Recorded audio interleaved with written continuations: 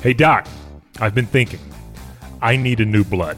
Oh, the animal blood. It's not working? Yeah, I tried it. It made me crash my car. Made me feel, about 3 feet thick. Well, what about true blood? Just hit the market. Headache, dry mouth, made my eyes too red. Well, there's currently a clinical trial for something called Daybreaker. I'll stop you right there, Doc. I got some on the black market, made me vomit and explode. But what exactly are you looking for? Well, I don't want to go crazy with hunger. I don't want my fangs too long. I also don't want it to spill or come in a pill. Now, you're rhyming again. Have you been taking your Synthogore? Because that's one of the withdrawal symptoms. I'm all out, Doc. And I don't imagine you have anything else around here on tap.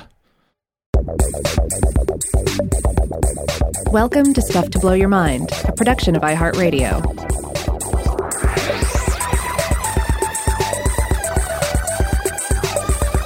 Hey, welcome to Stuff to Blow Your Mind. My name is Robert Lamb. And I'm Joe McCormick, and here we are, covered in blood. That's right. Last year, we put out a Halloween episode titled, I Drink Your Blood Type. All about blood types that, humans have, but with a vampire flavoring. I think we did a fun skit at the beginning of that one. We briefly mentioned synthetic blood in vampire fiction in that one. I remember we did reference True Blood, as well as a 1939 film titled The Return of Dr. X, which I haven't seen yet. I still haven't seen this one, but it stars Humphrey Bogart as an evil doctor with this kind of like skunk streak in his hair and round glasses, who's been brought back to life with synthetic blood. The hair suggests Elsa Lanchester, like in Bride of Frankenstein. It does, yeah. You definitely can see the Frankenstein DNA, maybe even the lazy Frankenstein DNA in this costume design. Now, in that episode, like you said, we mainly ended up talking about natural properties of blood types, what evolutionary pressures drove the development of different blood types, how that functions in medicine. And then I think we also talked about some pseudoscientific beliefs about blood types and personality and psychology. But I think we only briefly mentioned the possibility of synthetic blood or using something other than human blood in your veins. Yeah, that's right. We didn't get into the topic all that much. And subsequently, we had some listeners suggested for October 2020 fair. So here we are. Now, first and foremost, we should really establish what blood literally is and maybe a little bit about what it metaphorically is. So blood is technically both a fluid and a tissue, since it's made out of similar specialized cells suspended in a liquid matrix of plasma. It carries oxygen and nutrients to the cells and carries off carbon dioxide and other waste products.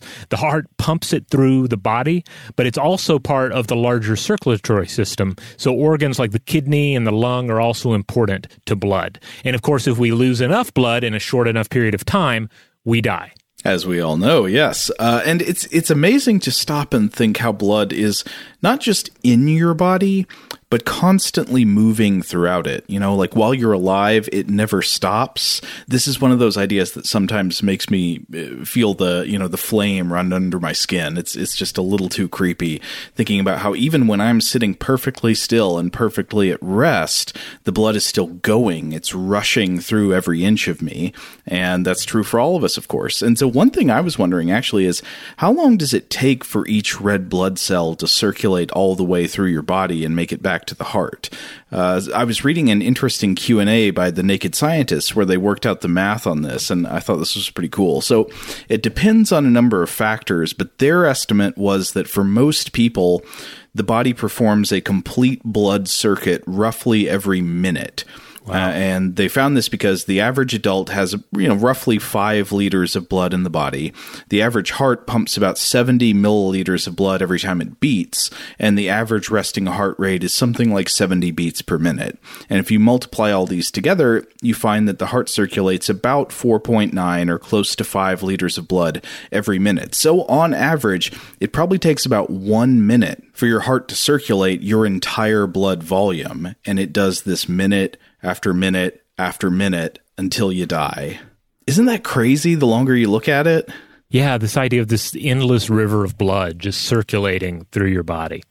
Now, blood, of course, also has taken on various additional connotations, connotations of heredity, class, race, violence, sacrifice, and more. I was reading an article titled Biosecuritization, The Quest for Synthetic Blood and the Taming of Kinship by Kath Weston.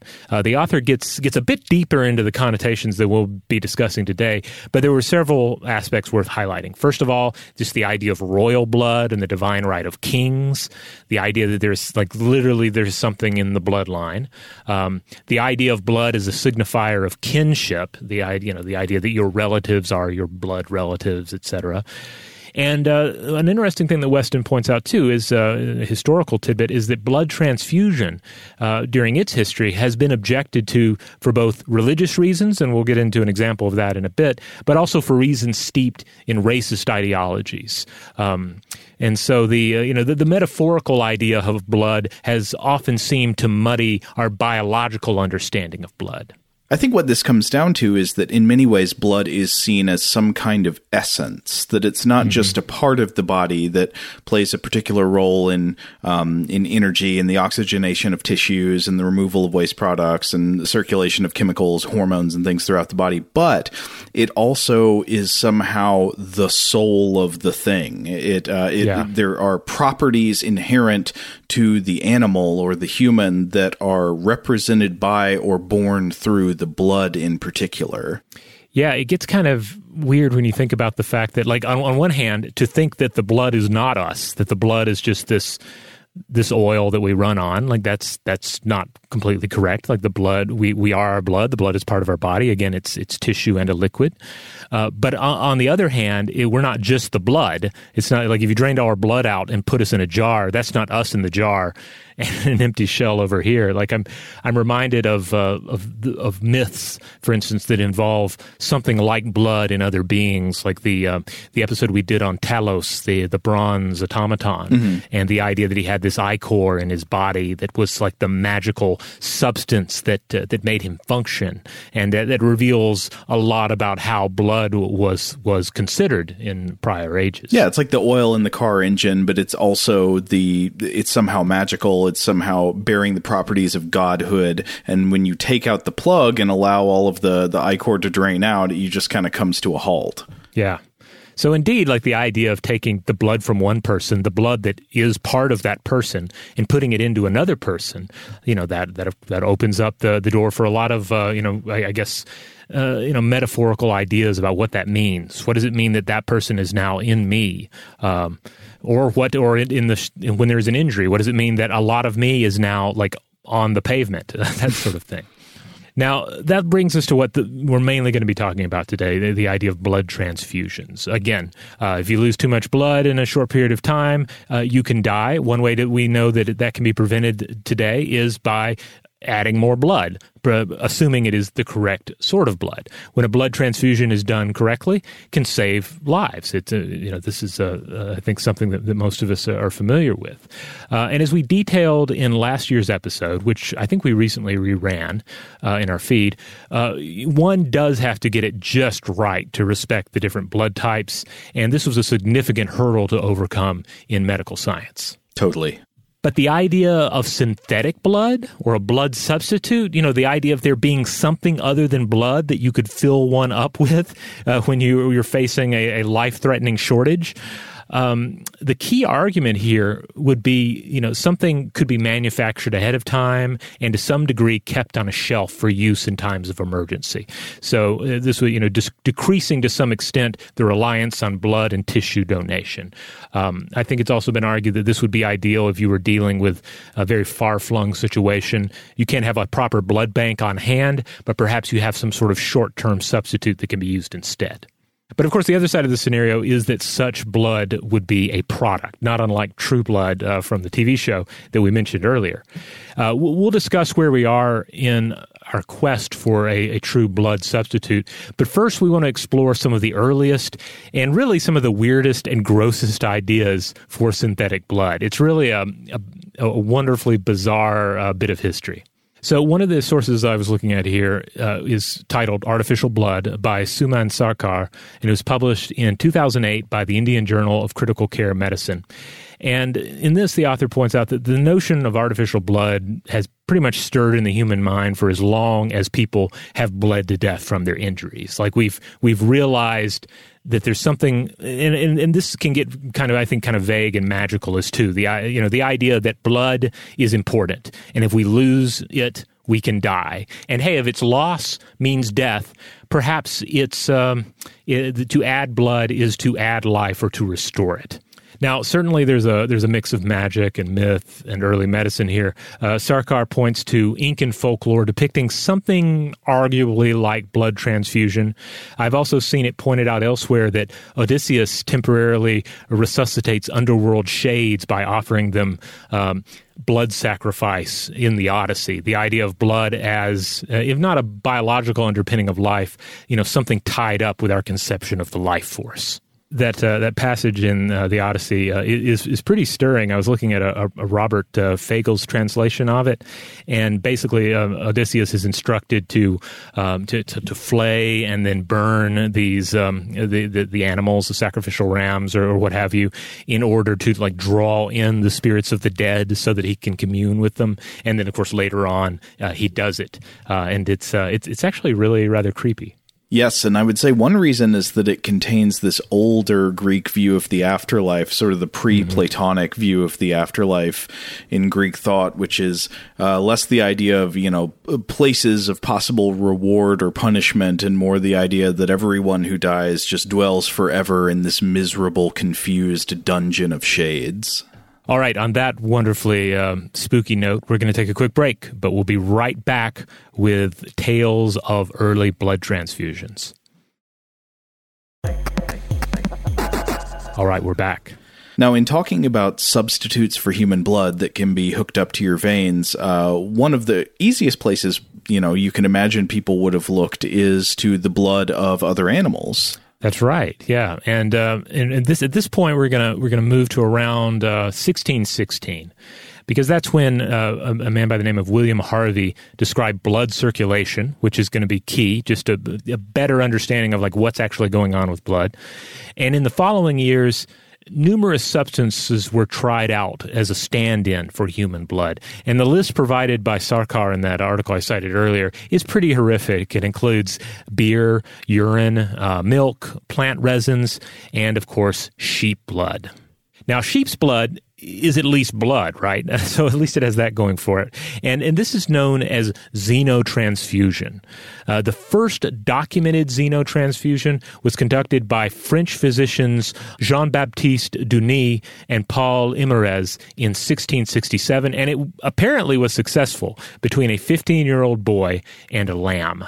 So this first one was largely reported as successful. I think that could be defined in a number of ways, depending on what you call success. At least it was reported that the 15-year-old boy felt good afterwards. But this whole saga of Jean-Baptiste Denis is actually, I started looking into this a little bit deeper, and the more I looked, the weirder and weirder it got. So I want to take a digression here to talk about Denis and his historical context.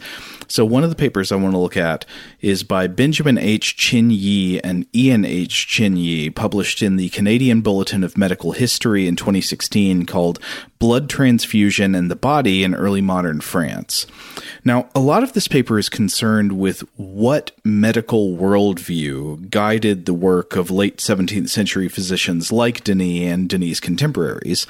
And the authors argue that the physicians of France in this time did not really have a unified system of anatomical theory guiding their work, but rather a somewhat contradictory patchwork of contemporary natural philosophy and anatomical research, with a received background of Galenic humoralism. So this is the system that you're probably pretty familiar with by this time, that views health issues as largely related to the balance and status of the four humors: blood, phlegm, black bile, and yellow bile. This is received from, not invented by, but sort of shaped and received by the Roman physician Galen. Now, the authors of this paper tell the story of the first documented xenotransfusion with some quotes from the report at the time. As you said, the patient was a 15-year-old boy, and he had already been through 20 rounds of bloodletting. This was in order, quote, to assuage the excessive heat that was a result of the boy's violent fever. And in Galenic theory, blood is associated with heat and excitation. This is part of the place we get the idea of being sanguine, right? You know, having an excess of blood makes you sort of ebullient and excited and energetic. But this could be bad in Galenic thinking by causing fevers, by causing mania, and that sort of thing. So they let this guy's blood 20 times, and after the 20 bleedings, quote, his wit seemed wholly sunk, his memory perfectly lost, and his body so heavy and drowsy that he was not fit for anything. All right. So basically a situation where the bathtub was too hot, so let some of the bath water out. Now it seems a bit too cold. Right. The problem is that, he's appearing sluggish. It seems something is wrong with his brain. Maybe he doesn't have memories or much energy. So Denis counters this by starting a transfusion. He draws blood from the carotid artery of a lamb, and then that blood goes into the vein in the boy's arm. Ultimately, the boy received about 9 ounces of lamb blood. And then Denis wrote that, quote, afterwards, he hath no longer that slowness of spirit nor heaviness of body, which before rendered him unfit for anything. He grows fat visibly, and in brief, is a subject of amazement to all those that know him and dwell with him. So Denis concludes, it seems like he's doing good. And this was on June 15th, 1667. But blood transfusions can be unpredictable. There can be wildly different reactions in different patients depending on often how the host's immune system in particular responds to what's being put into the veins. And as we've been talking about, despite being on the cutting edge of 17th century anatomy and new surgical techniques, Denis was also still in the grip of Galenism, which had been a dominant force in European medicine since the Roman Empire, and which attributed the bulk of medical pathologies to imbalances or corruptions in the four humors. And Denis himself, he agreed with this. He believed, quote, the greatest part of our diseases are but results of the distemper and corruption of the blood. Now, he doesn't say quite every disease, but you can imagine he thinks most of them. So like, oh no, you've got arthritis. Your problem is you got bad blood. Or, you've got, a fever. I think that's a blood issue. We got to get some of that blood out. And so as a result, he believed, quote, the speediest and commonest remedy they have in practice is to evacuate the same by phlebotomy. Phlebotomy means bloodletting, or else refresh it and cool it by juleps. So in other words, if, for most diseases, the cause is bad blood and the best treatment is to drain the blood out or possibly to give the patient juleps. The paper doesn't explain what juleps means here, so I tried to look this up. I think what juleps refers to here is a flavored drink. For example, rose water sweetened with sugar syrup. All right. So this is when we talk, say, about a mint julep. This is the same word. Yeah, I think it was later on that julep came to often have alcoholic connotations. I think at this time it just would have meant a flavored drink, not necessarily with alcohol in it. I don't know why that is thought to deal with corruption of the blood. But that is amazing. Can you imagine you show up at the hospital with dengue fever or whatever, and they're like, we need to get you some rose water. Yeah, or the two possible treatments on the table are bleeding or a sweet drink. It's like, essentially you're going to have Kool-Aid or they're going to drain you into a bucket. Well, it seems like between the two, Denis kind of favored one over the other. It seems like he was a bleeder. And that kid had not had 20 juleps prior to the lamb blood. To be fair, I don't know how many juleps he had, but they did bleed him 20 times. Maybe you got a julep every time. Who knows? It's like the brownie they give you when you go to donate blood, You get brownies? Oh man, I get like peanut butter crackers. Sometimes I get what is it? That's a special treat. Oh, Nutter Butters. Sometimes they're Nutter Butters. I've seen the Nutter Butters. Yeah. That confirmed in my experience. Like it forces me to equate peanut butter with the blood. Like basically, we're thinking about the same thing here. It's like, well, I lost some blood. Got to get some peanut butter in there. That taste of the Nutter Butter, or I was trying to remember the name of the little brownie that's got the colorful sprinkle on top that they give you sometimes. And Seth chimed in. They're called cosmic brownies, we think. Really? Yeah. I've never heard of that. I mean, I've heard of like space brownies. I believe Seth. Space cakes, but I don't think you should have one of those after blood donation. You should have some space shrimp cocktail after blood donation. But anyway, okay, so bleedings. All those bleedings, obviously, that Denis loves, they can really take a toll, as described, what happened to this 15-year-old. So Denis saw blood transfusion from animals as a perfect complement to bloodletting. And in his words, it's, quote, the old and corrupt being first evacuated could then make room for the new and pure. So in the case of the June 1667 transfusion, this teenage boy, he's bled 20 times to bring down his fever. He's pretty low after that, and then lamb's blood is used to revive him with a fresh, clean, non-corrupted supply. But Denis did not stop there with the xenotransfusions. Later that same year, Denis also transfused sheep's blood into the veins of a healthy 45-year-old sedan chairman. Now, that means he was one of those guys who carries fancy people around in a litter, so if you're fancy and you don't want to get your boots wet, you can ride in a box where 4 guys carry you on poles. So you have to imagine if this guy's a professional sedan chairman, he's probably pretty fit, right? Yeah, he's got to be kind of a hoss. And for that reason, I've seen this case and the idea that there's no identified cause for it. It seems like this was maybe a negative control, just like seeing what a transfusion does into a healthy guy. And reportedly, this guy was fine. And then after that, Denis performed a transfusion of calf's blood on a Swedish nobleman who was dying of an unspecified illness in Paris. And the first transfusion this guy got seemed to sort of enliven him, bringing him back a bit, freshen him up. But then he died while in the middle of receiving his second transfusion. We don't know why he died. But then finally, the authors tell the story of how Denis performed, again, a similar operation on a 34-year-old man named Antoine Maroy in an attempt to treat a supposed mental illness. I read this case described more fully in another paper by James G. Chandler, Teresa L. Chin, and Max V. Wohlauer called Direct Blood Transfusions in the Journal of Vascular Surgery from 2012. And I was having trouble finding out exactly what Maroy's symptoms were. The main report about him, the main symptom that is described is that he would, quote, intermittently disappear from his suburban home to indulge in Paris's sensual pleasures. I'm not sure if that's actually a symptom of an illness, but... Right. I mean, because certainly that could go along. That could certainly be the practice of one who's suffering from a true mental illness. But, this could also be a case of sexual addiction, or it could just be, merely this person had a very, exciting sex life and that they decided to treat medically. Yeah, so I don't know, but it is widely reported. At the time, everyone says he was a known madman. So without any other, we just have to assume that there is something else going on with him, I guess. Okay. So Denis, of course, attributed this supposed insanity to humoral imbalance. Denis' solution, well, you got to remove this man's blood and replace it with calf's blood. And Denis believed that the sweetness and freshness of the calf's blood would temper the ardor and the boiling of the man's existing blood.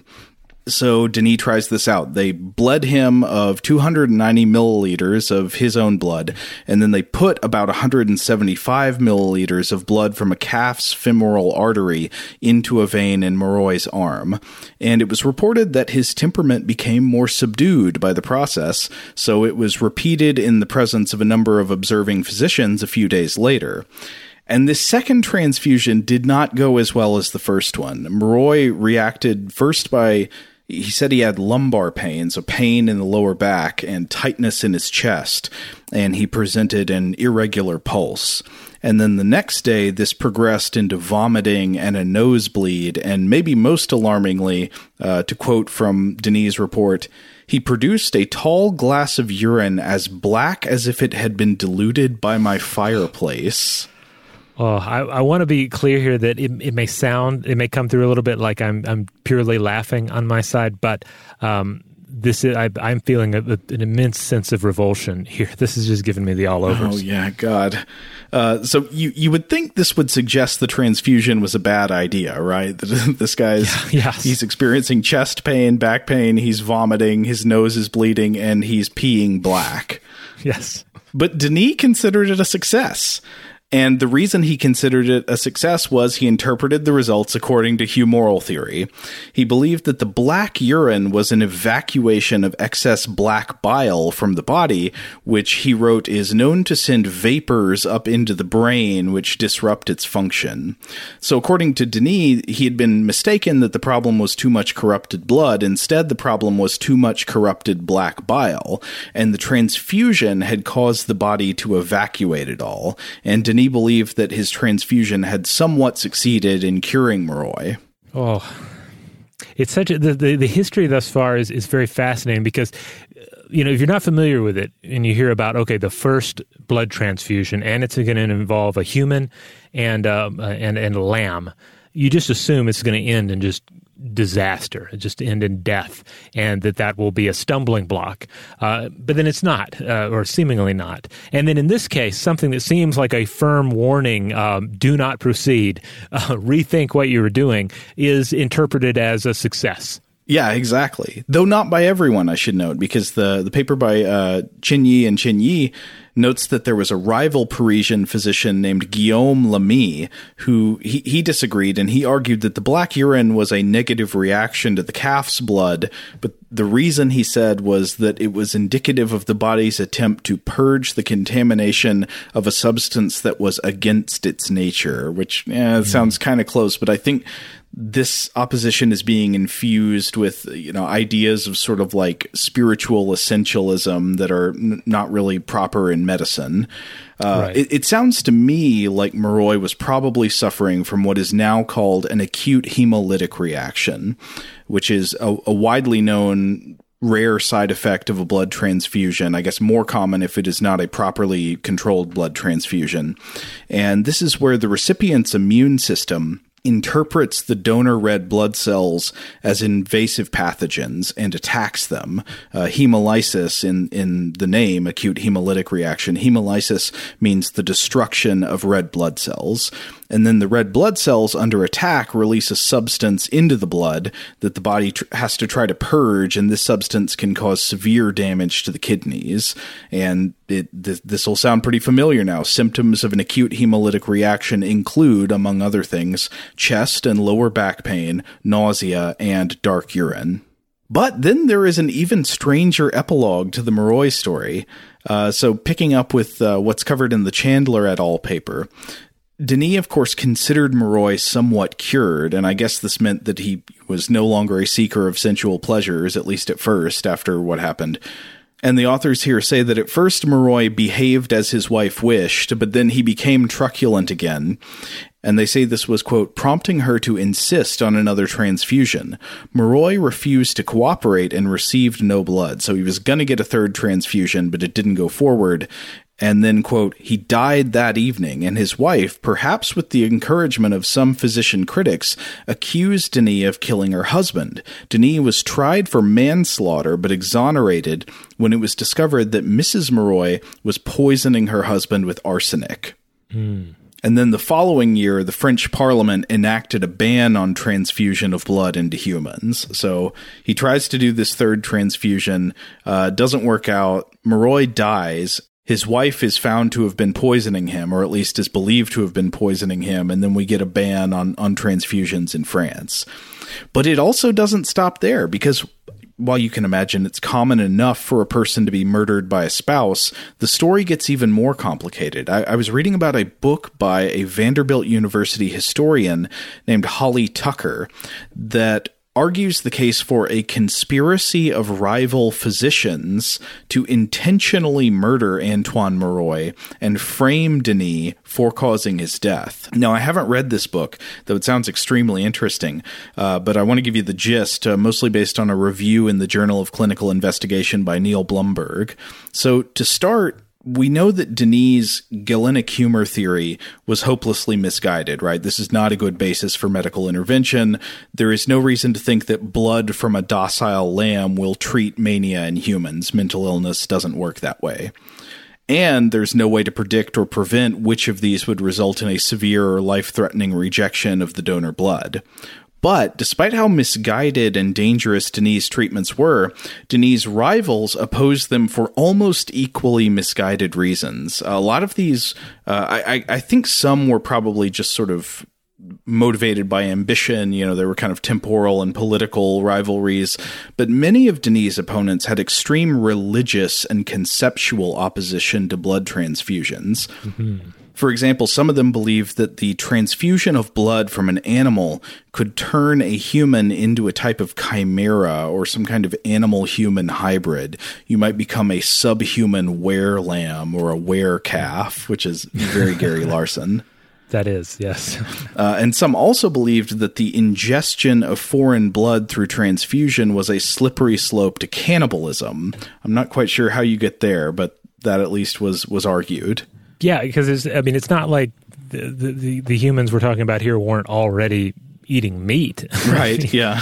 Yeah. I would think the eating of meat would more likely give way to cannibalism than the transfusion of blood from animals, yeah. Yeah, yeah.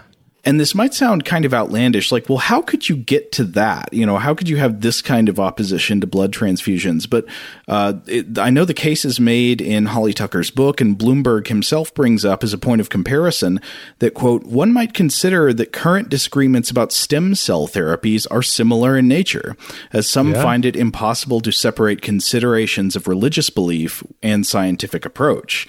So even today, we certainly do have bioethical debates that are largely prompted by religious beliefs. That's true. I mean, you certainly think to any number of chimerical studies that have come out. There's always going to be that voice of criticism that's going to raise the specter of some sort of man-goat hybrid or whatever the case may be. Right. This is against nature. This is a perversion. Yeah, the shadow of Frankenstein there. At the same time, it's interesting looking at all this and thinking about like the sort of the spiritual and religious ideas that are kind of attributed to the idea of first and foremost, the draining of the blood, the bleeding of the patient, but then the idea of, well, it looks like your treatment didn't take. You're still trying to run off to Paris. We need to replace that blood again.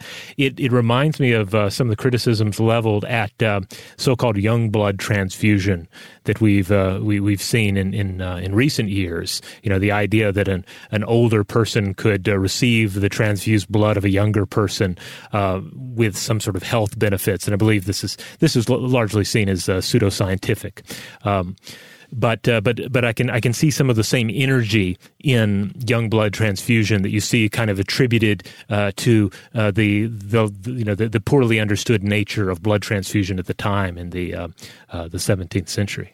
Yeah, I can totally see that. Like this view of there's some kind of unholy experiment that's being done in dark rooms that we don't have access to. And by the way, anyone who watched the television series Silicon Valley, you might remember the young blood thing being a part of the plot, as the Hooli founder Gavin Belson at one point has a quote unquote blood boy who's responsible for providing him blood transfusions to as a I believe like a life hack to keep him young. Oh man.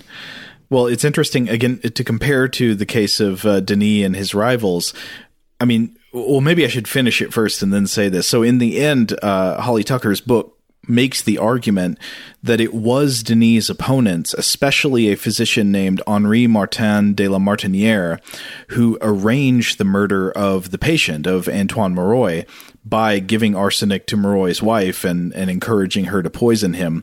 Ultimately, she argues this was in an attempt to discredit Denis' medical theories.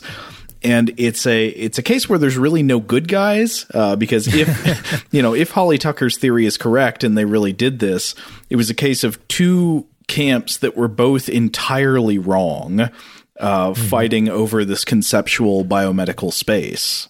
Oh wow, this is such a wonderful bit of history.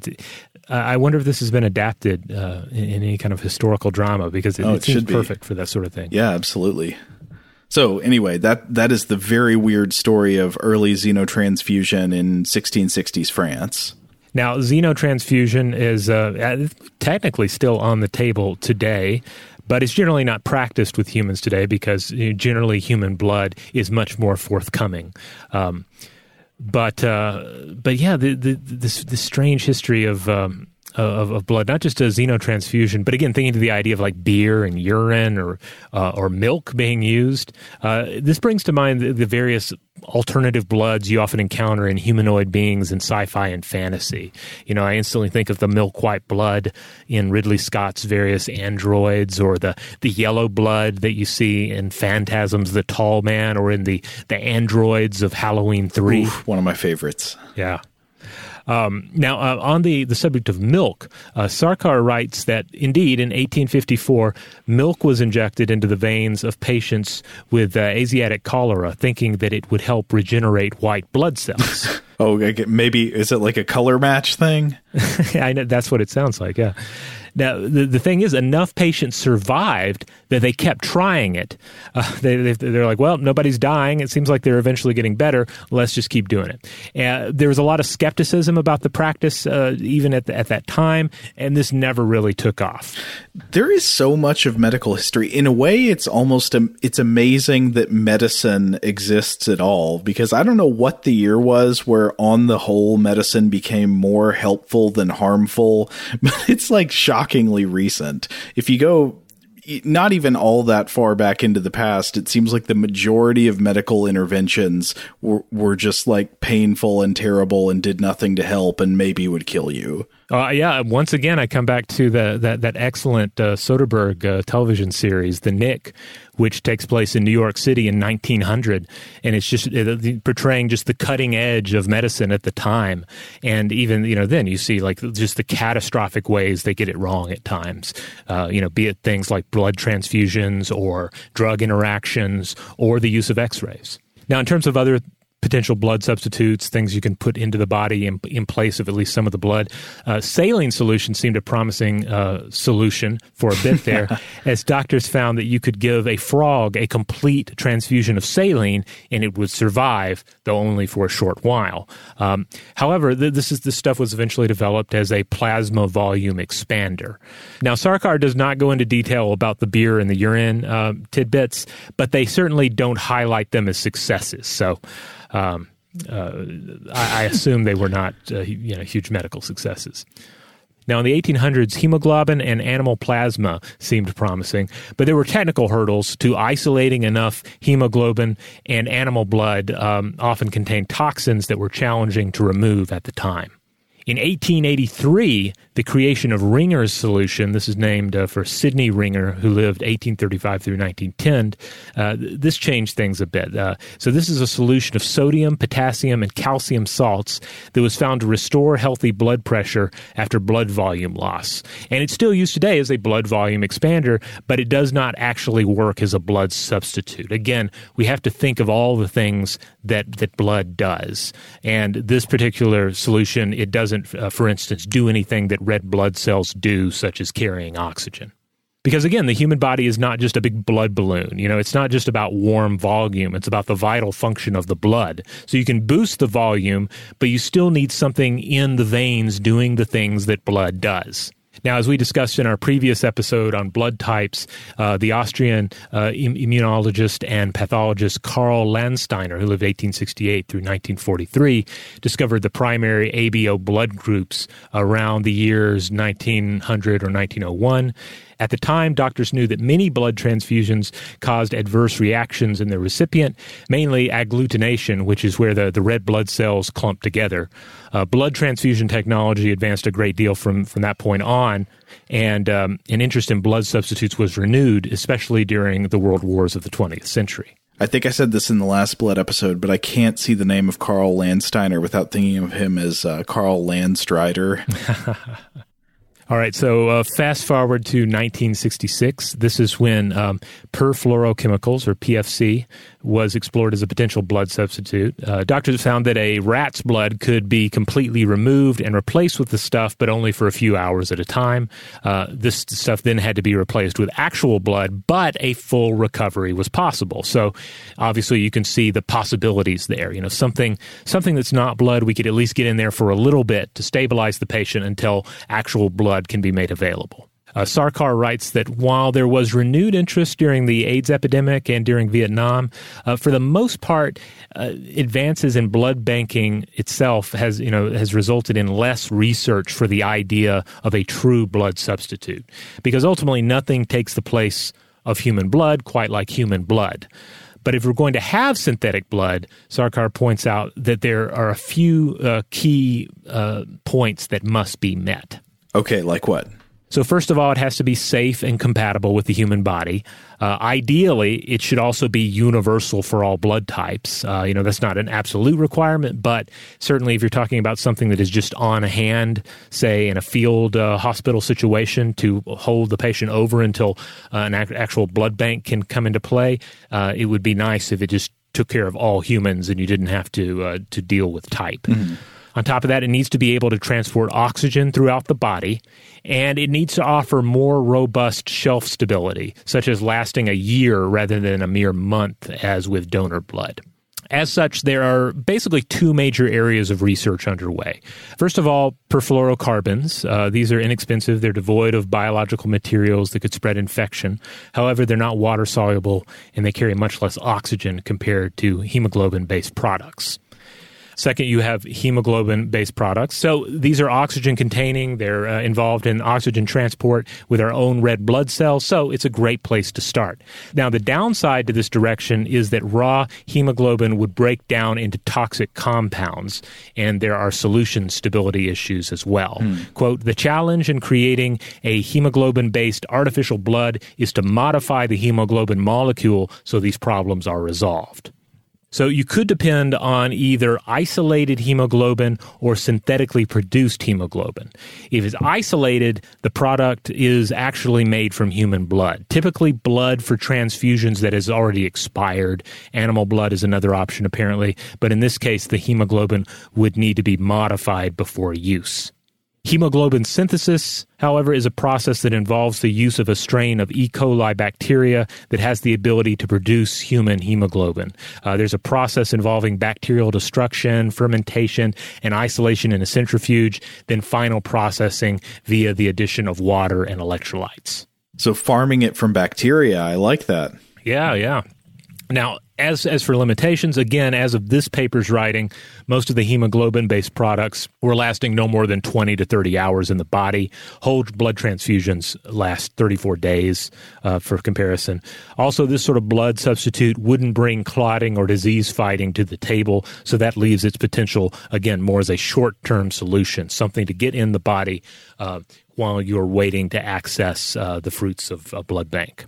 And of course, this is not even getting into some of the issues concerning biosecurity and privatization of synthetic biology as it concerns ethical dimensions, etc. Oh, wait, so you could have like somebody's got a patent on the blood that's in your arteries right now, and yeah, well, that's the kind of thing that's often brought up in these discussions. I mean, however, I obviously, though, I do think it is important to stress that it would be great if we were to develop a pure blood substitute that, even if it only worked for a short time, could be kept on hand, something that was universal, something with a decent shelf life, even if it wasn't a permanent solution, if it wasn't quite as good as human blood, if it could just serve as a patch, until a proper blood transfusion can take place, that would be immensely helpful. Totally. Should we take a break and then come back to talk a little more? Yes. All right, we're back. So I was looking around for more recent work. I was looking at a 2017 study by Wang et al. Published in Biomacromolecules. And they point out that hemoglobin on its own, like we discussed, is toxic, but that a chemically modified version forms methemoglobin, which doesn't bind oxygen. This decreases the oxygen in the blood and the generation of methemoglobin produces cell-damaging hydrogen peroxide. So the researchers in this case looked into packaging hemoglobin in a quote-unquote benign envelope. In this case, polydopamine, or PDA, which was already under study for biomedical applications. Their findings showed promise with the package delivering oxygen while preventing the formation of methemoglobin and hydrogen peroxide, and this resulted in minimal cell damage. Yeah, I mean, you can see pretty easily why you wouldn't really want too much hydrogen peroxide in your blood. Right. Now, on the xenotransfusion front, this was interesting. I came across a 2020 case report in Clinical Case Reports by Rubenstein et al., which discusses the case of a 57-year-old Jehovah's Witness with a form of pure red cell aplasia, or PRCA. Now, this is a type of anemia that impacts the patient's ability to produce red but not white blood cells. So blood transfusions are an important form of treatment. But the individual in question turned down these transfusions for religious reasons. And I believe this stems with the Jehovah's Witness faith as an interpretation of abstaining from blood in the Bible. I think this is from Leviticus. Yeah, there are multiple passages cited by the Jehovah's Witnesses. I think the most common one is this one in Leviticus chapter 17, where it says, "For the life of the flesh is in the blood, and I have given it to you upon the altar to make atonement for your souls, for it is the blood that makes the atonement for the soul." And he says, "Therefore, to the children of Israel, you shall not eat blood." And this and some other passages are sort of interpreted in a way to say, well, to be safe in following this, you probably shouldn't receive blood transfusions either.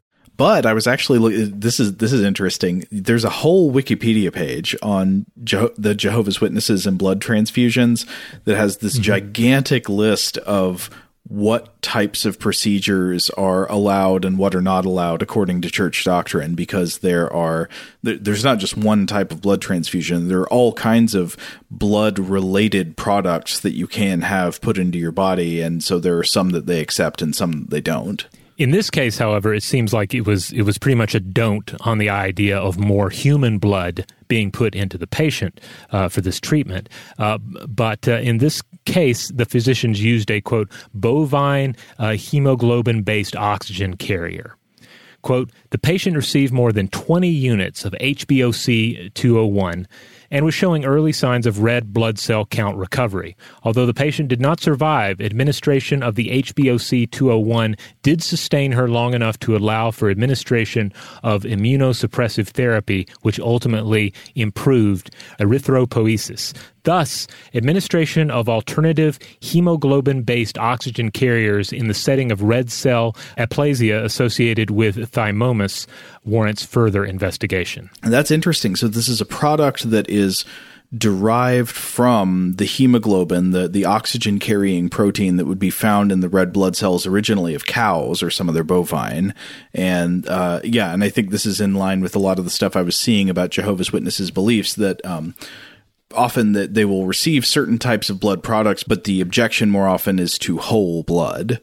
Now, leaving medical research and religious beliefs, maybe we should come back to our vampire introduction, because I think you were hypothesizing that vampires might find themselves rather picky over what types of synthetic blood are tasty or go well with their, I don't know, would it be the digestive system? What system receives the blood in a vampire? Well, I guess that's the tricky thing about vampires, right, is that they're, of course, creatures of fantasy, and interpretations of their blood drinking, it's going to range from the biologically grounded to the utterly magical. So what is the nature of the blood that the vampire is drinking? Are they drinking like the magical life force of a being, the splendid ichor of the sons of Adam, or is it like actual blood? Are they an actual sanguivore, much like a vampire bat?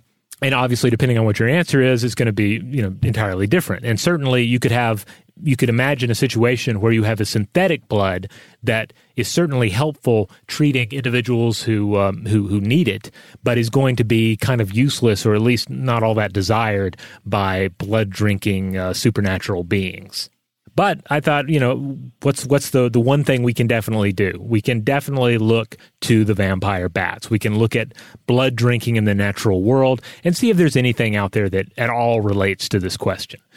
So I was looking at Wanted, Blood for Vampire Bats by Lynn Laws, writing for the Iowa State University College of Agricultural and Life Sciences. So vampire bats, we've discussed in the show before, typically feed on fresh cow blood and only rarely bite humans. Typically, for captive vampire bats in like a laboratory or a zoo environment or some sort of enclosure, cow blood does the trick. But in zoo conditions especially, an anticoagulant is added to the blood to keep it fresh enough for feeding via little petri dishes that are placed out in the enclosure. Oh, I see. So, like, if you don't add an anticoagulant, you could have the same problem you get where you leave a soup out and it forms a skin. Yeah, one imagines. Yeah, that you need to keep. You want the blood. Obviously, vampire bats are not going to go around in their natural environment drinking blood out of little puddles. So you need to keep it fresh. You need something to fresh it up. An anticoagulant seems to do the trick. There apparently have also been experiments with freezing the blood, and there's hope that we could eventually create a dried powder that could be reconstituted at zoos for the bats. So you add water to it, and you got blood. Sort of like a Kool-Aid powder, but for blood drinkers. Amazing. Oh, yeah. This brings me back. I think there's a part in Guillermo del Toro's Blade 2 where like Russian vampires are like snorting lines of like crystallized blood or something that's supposed to be crystallized blood. So I don't know, maybe they ran across this same sort of research when they were putting together that film. That's funny. Would it be different snorted than it would be just drank? What? Well, I don't know. I mean, it doesn't make a lot of sense. Maybe it's a psychological difference. Yeah, I don't know. You get the idea. It's like, it's vampires. They just like blood. They'll take it any way they can get it. They'll drink it. They'll snort it up their nose. They'll take a bath blood in it. Yeah, free base the blood. They'll smoke the blood.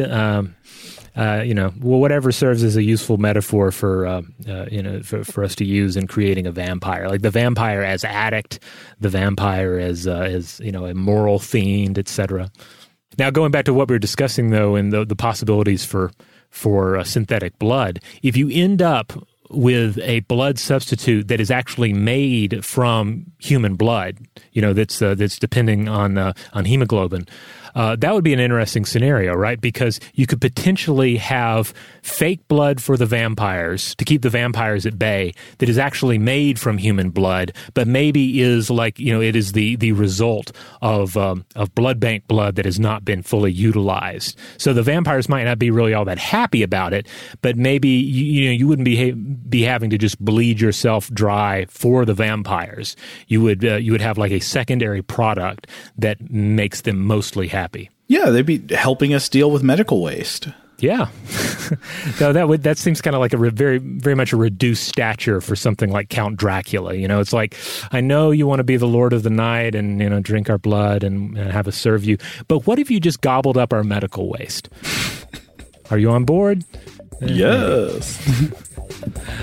All right. On that note, we're going to go ahead and close it out here. We're going to remind everybody that if you want to support the show, great thing to do is to rate, review, and subscribe. If you want to go to stufftoblowyourmind.com, you'll go to our iHeart page. There'll be a tab for some merchandise. You can go to our t-shirt shop and check out some cool designs there. That's another way you can support the show. Buy a shirt with a monster on it. Huge thanks, as always, to our excellent audio producer, Seth Nicholas Johnson. If you would like to get in touch with us with feedback on this episode or any other, to suggest a topic for the future, or just to say hello, you can email us at contact@stufftoblowyourmind.com.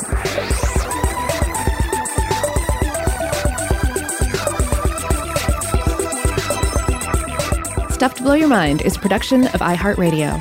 For more podcasts from iHeartRadio, visit the iHeartRadio app, Apple Podcasts, or wherever you listen to your favorite shows.